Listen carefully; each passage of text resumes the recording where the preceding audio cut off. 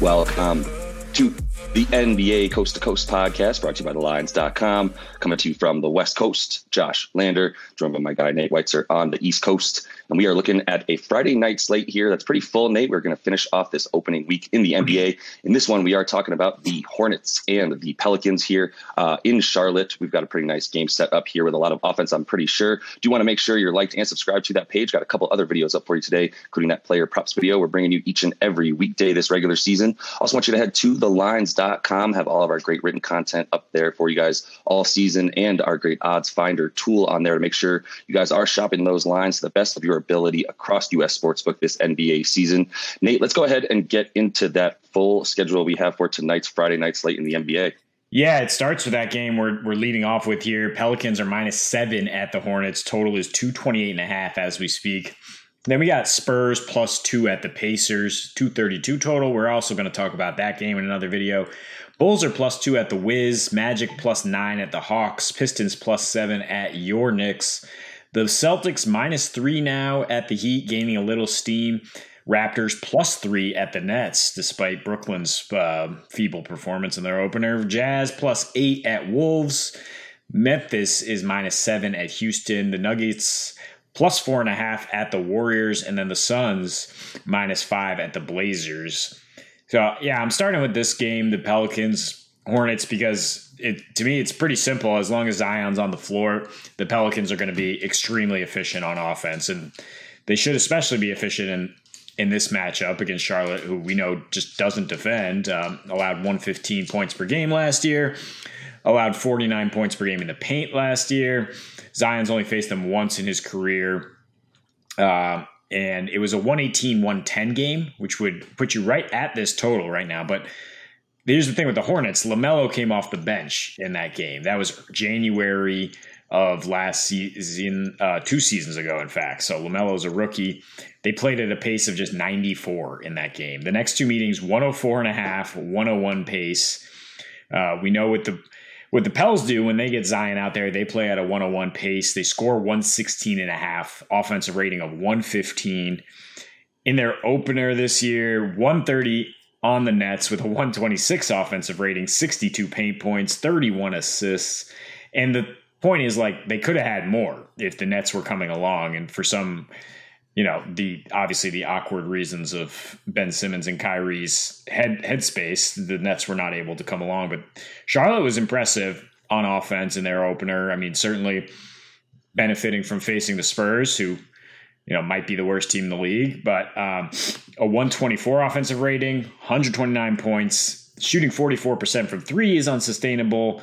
But playing at a pace of 104 is sustainable. And so that's really what we're targeting here, is pace and space. The total actually bet down a point since I started looking at this. I was going to suggest some alternative overs of 232 maybe, get plus 130 on that.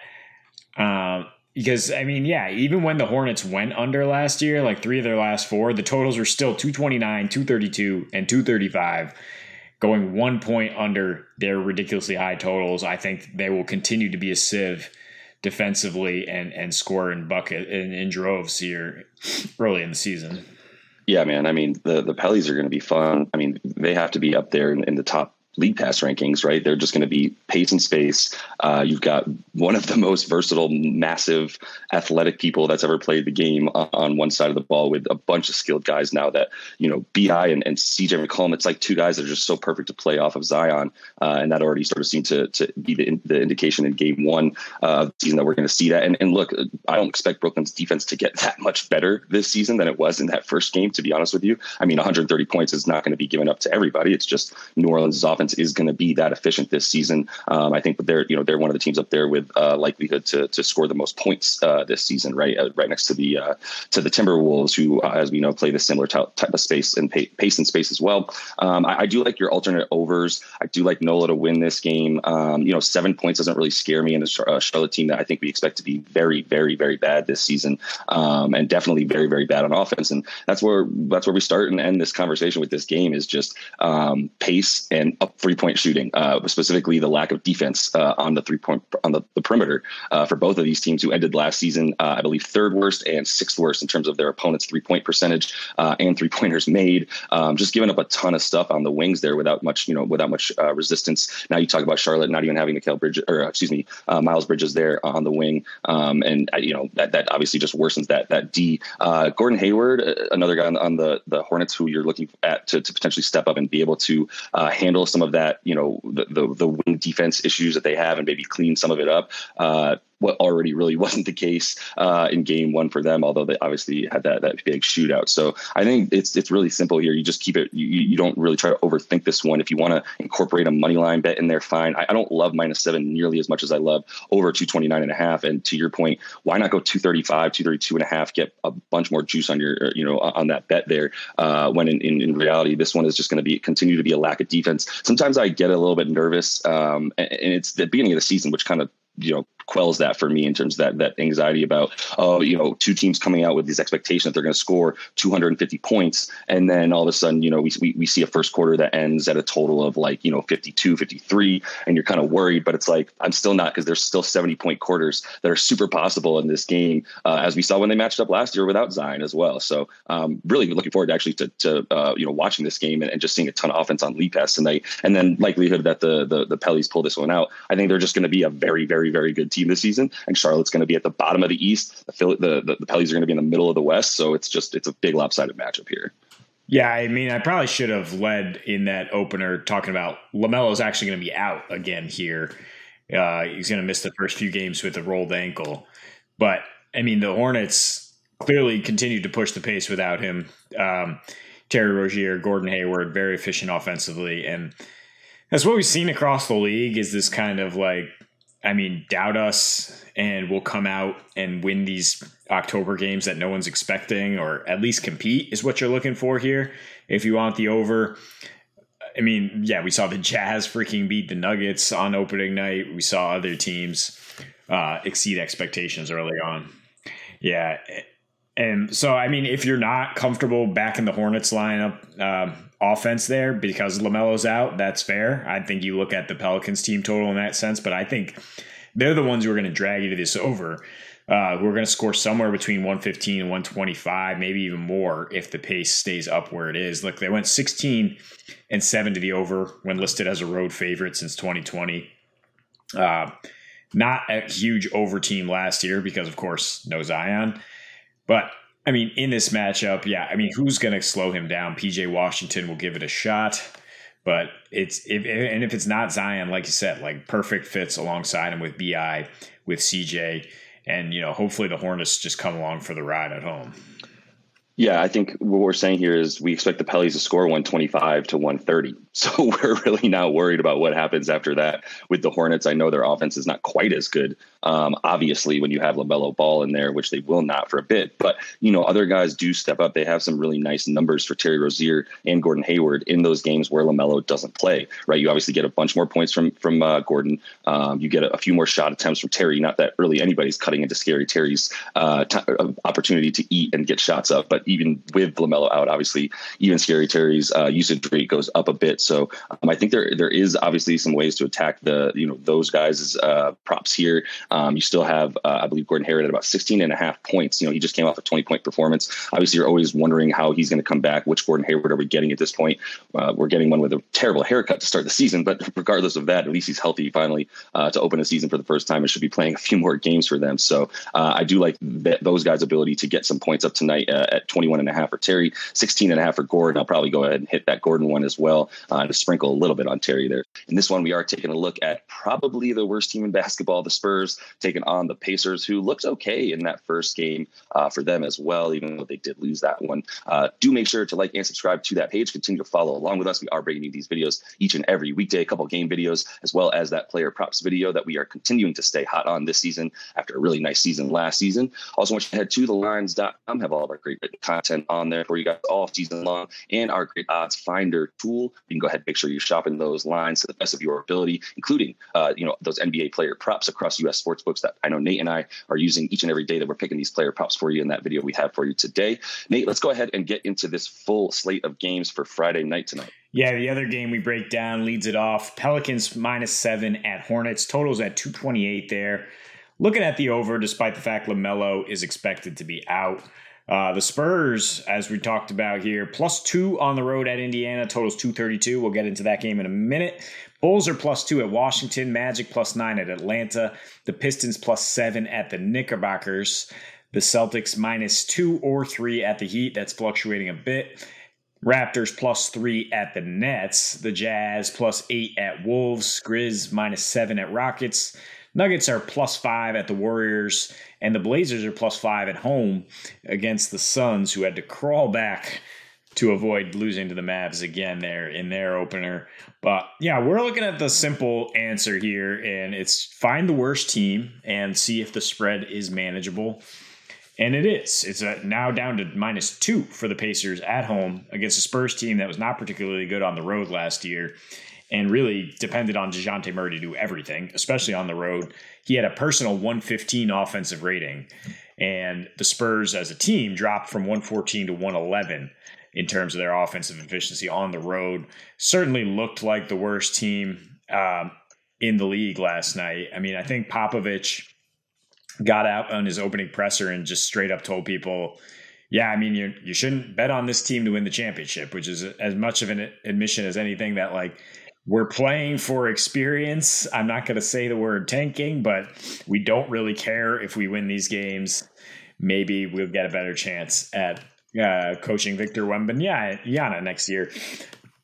So, I mean, the Pacers are at least going to give their guys a fair shake. They at least have a relatively balanced roster. I don't know if Miles Turner is going to be on ice until he's traded, but that's the biggest concern for me is their rebounding. But I think we could see more Isaiah Jackson tonight alongside Jalen Smith to help shore that up as they face a bigger Spurs team that doesn't really crash the glass, but is solid in the rebounding department. The Pacers their offense is going to be good with Haliburton. Since they got him, they had the 124 offensive rating their last 20 games or so. And they opened up looking pretty sharp against the Wizards, like you said. Haliburton, 26 points. The Rook, Benny Mathurin, 19 points, 3 for 7 from deep. Off the bench, they had 15 threes in their opener. And when they've won 4 of their last 5 against the Spurs, hitting about 13.5 threes in those. Spurs allowed the Hornets to shoot 44% from 3 in their opener. So, I mean, you look at a Pacers team that has advantages to press on the offensive end here, and I just don't know where the Spurs are going to generate any offense. Keldon Johnson just kind of bowling his way to the rim. It's really a far cry from the Spurs of old with the beautiful ball movement or anything. Like there's nothing going on here that really scares you. Even against a Pacers team that was pretty damn bad at defense, I think they'll be able to hold their own at home against the Spurs roster. Yeah, man, it's going to be a long season in San Antonio if you're expecting to win, which, as you said, Pop is making clear. Let me reset those expectations for you guys. If you think that we're going to be making any kind of run toward a playoff spot, I took under 23.5 wins for this team this season. Just looking at, you have to pick some people to go on, some teams to go under. And even though 23.5 games is like, come on, you got to be able to pull out 24 wins in a 82 game season. If you're an NBA team, this roster is just really, really, really bad. And we saw exactly what, it can and really more likely can't do, against the Charlotte team in game 1 there, that you're like, come on, man. I mean, Mason Plumlee's, he's been there forever, and you've got Kelly Oubre on the wing still just sort of playing turnstile defense. You've got to be able to score. But, this, like I said, this roster, especially, after even you could say Keldon Johnson and Jakob Poeltl, even Devin Vassell, those are guys, even Josh Primo, those are guys that can contribute in a top 8 of a lineup, of a rotation in the NBA. That's true, but they would all be 6, 7, 8 at best on decent playoff teams at best is kind of my point. So I like you said, I don't really know what to talk about with this team in a way that I say they do anything well right now. And it's only been one game, but a 97 offensive rating with sub 44% effective field goal is like, just for the record, nobody had a 45% effective field goal percentage to end the season last year. It's very, very hard to be that bad on offense. So I think we're talking about when these teams start to get traded. -3 for the Pacers. It's a bit of a spit in the face to the Pacers. I think if you watch the episode about our futures and team wins, Mo and I both like the Pacers to compete. We don't think that that's really an organization that's going to just like try to tank too hard. I mean, at this point, you've got, some 24-year-old rooks or youngsters, and Chris Duarte came in as an old rook, and now you've got Benny Matz, who's also already, basically a seasoned vet. The way that he comes in and like we were talking about, that body type is already NBA ready. And 3 for 7 from deep showed that he's not worried about obviously the expanded perimeter out there from college. So I think he's going to come in and fit really, really well. Tyrese Halliburton showed already, that his scoring is something that I think he's going to up, and that's I think really what some people were probably, and I'll just speak for myself, what I would have been worried about with him coming into the season is like, are you going to just take on a scoring load here, my man, and like really own being the best player on this team? I think you saw with the usage rate that he put up and the fact that he put up all those shots and got those 26 that he opened up the season with on 18 shots, 55%. I really, really like that for Tyrese, I think he's going to be that efficient all season long. And I was one pick away from getting him in my fantasy draft because I knew he was just going to pad stats all season on a team that maybe it'll come close to winning 28 games, but it's definitely better, a lot better than this Spurs team that's going to find it hard to win 20 games this season.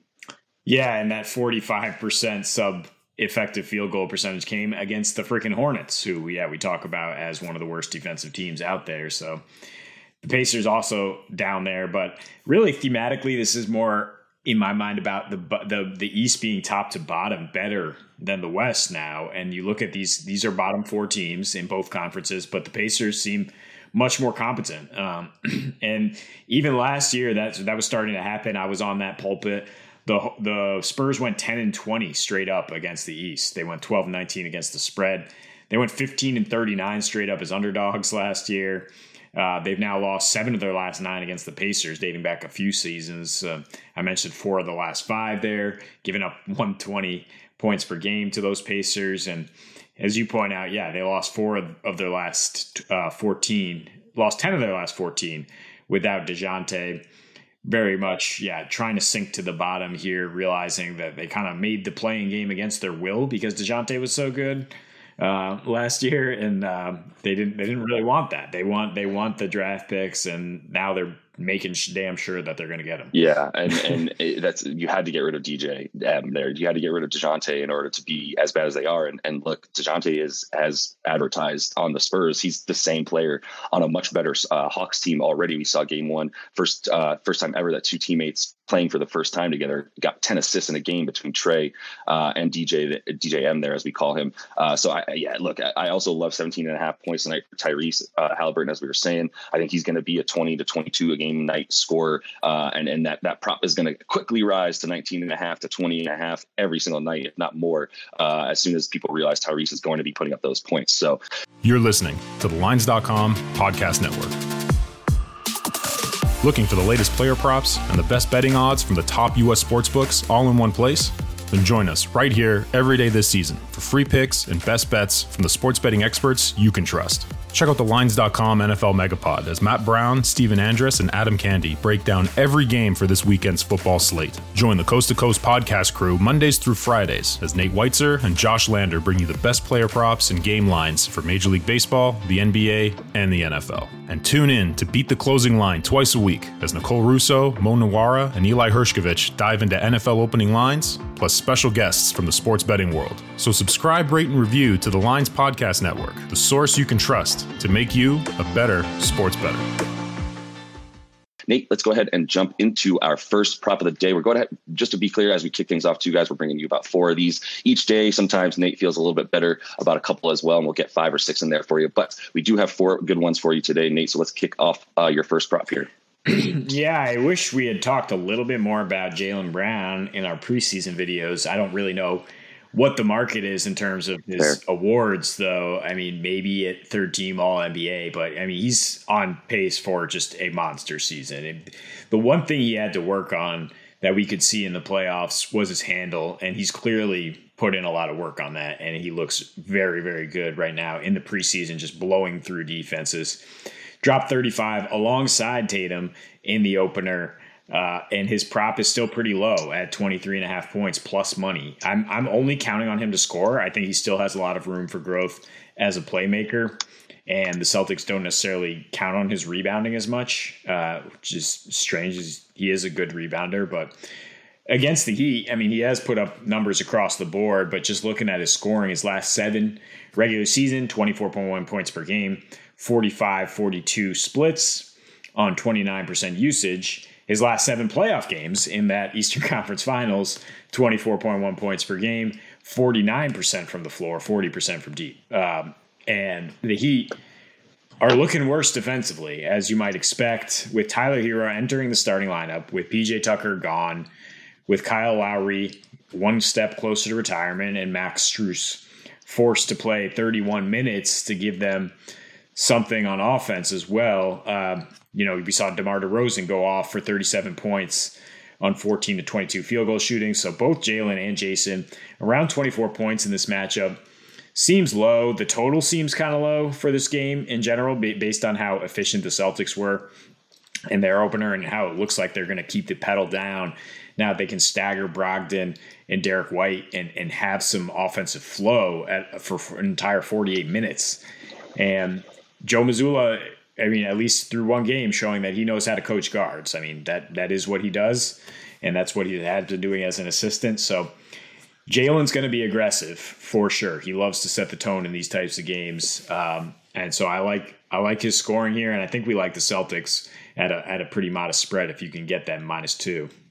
Yep. I do like all of that. I think there's going to be a bit of a regression for the Heat, at least against the expectations. I mean, they just came first to end the regular season last year, and it's not going to be the case this year. In my opinion, they already lost to the Bulls, a Bulls team that I think we're also a little bit down on, but I definitely went under on Miami's totals there. The defense, I think it should be fine, but I mean, PJ Tucker is got to be somebody that you're going to feel the impact of him not being there anymore.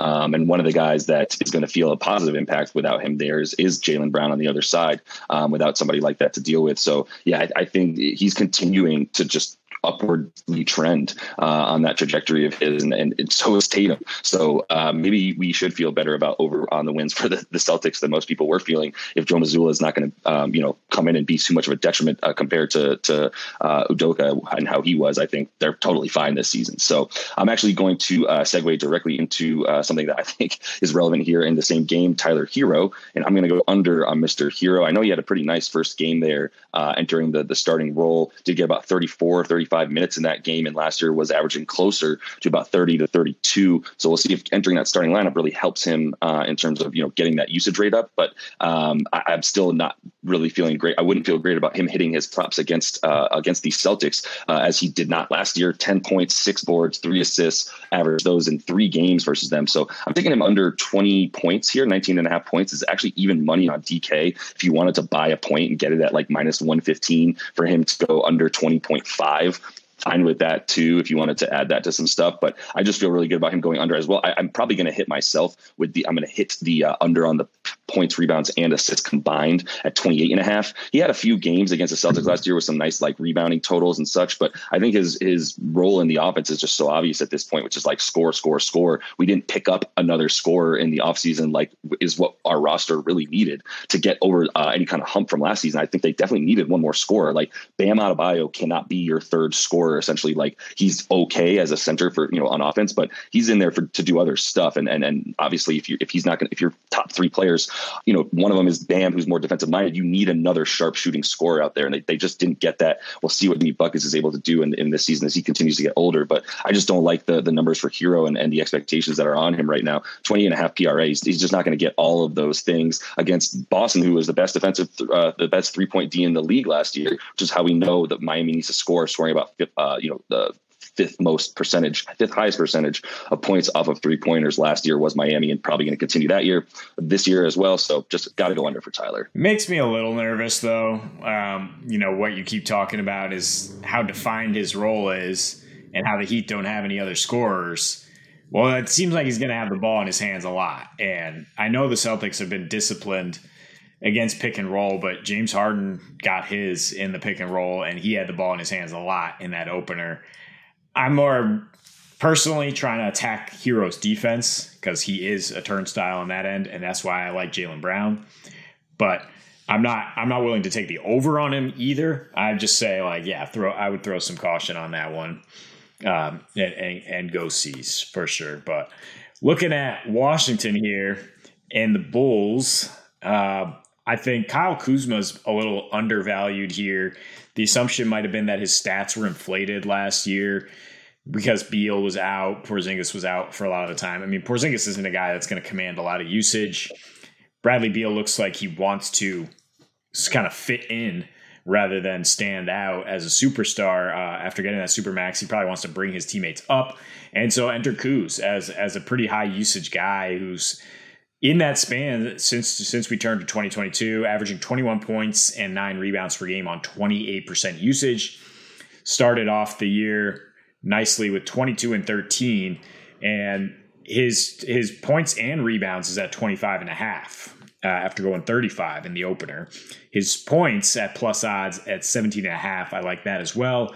In 2 meetings against the Bulls, as a member of the Wizards, he's averaging 25 points per game, shooting 54% from the floor, and averaging 13 boards per game.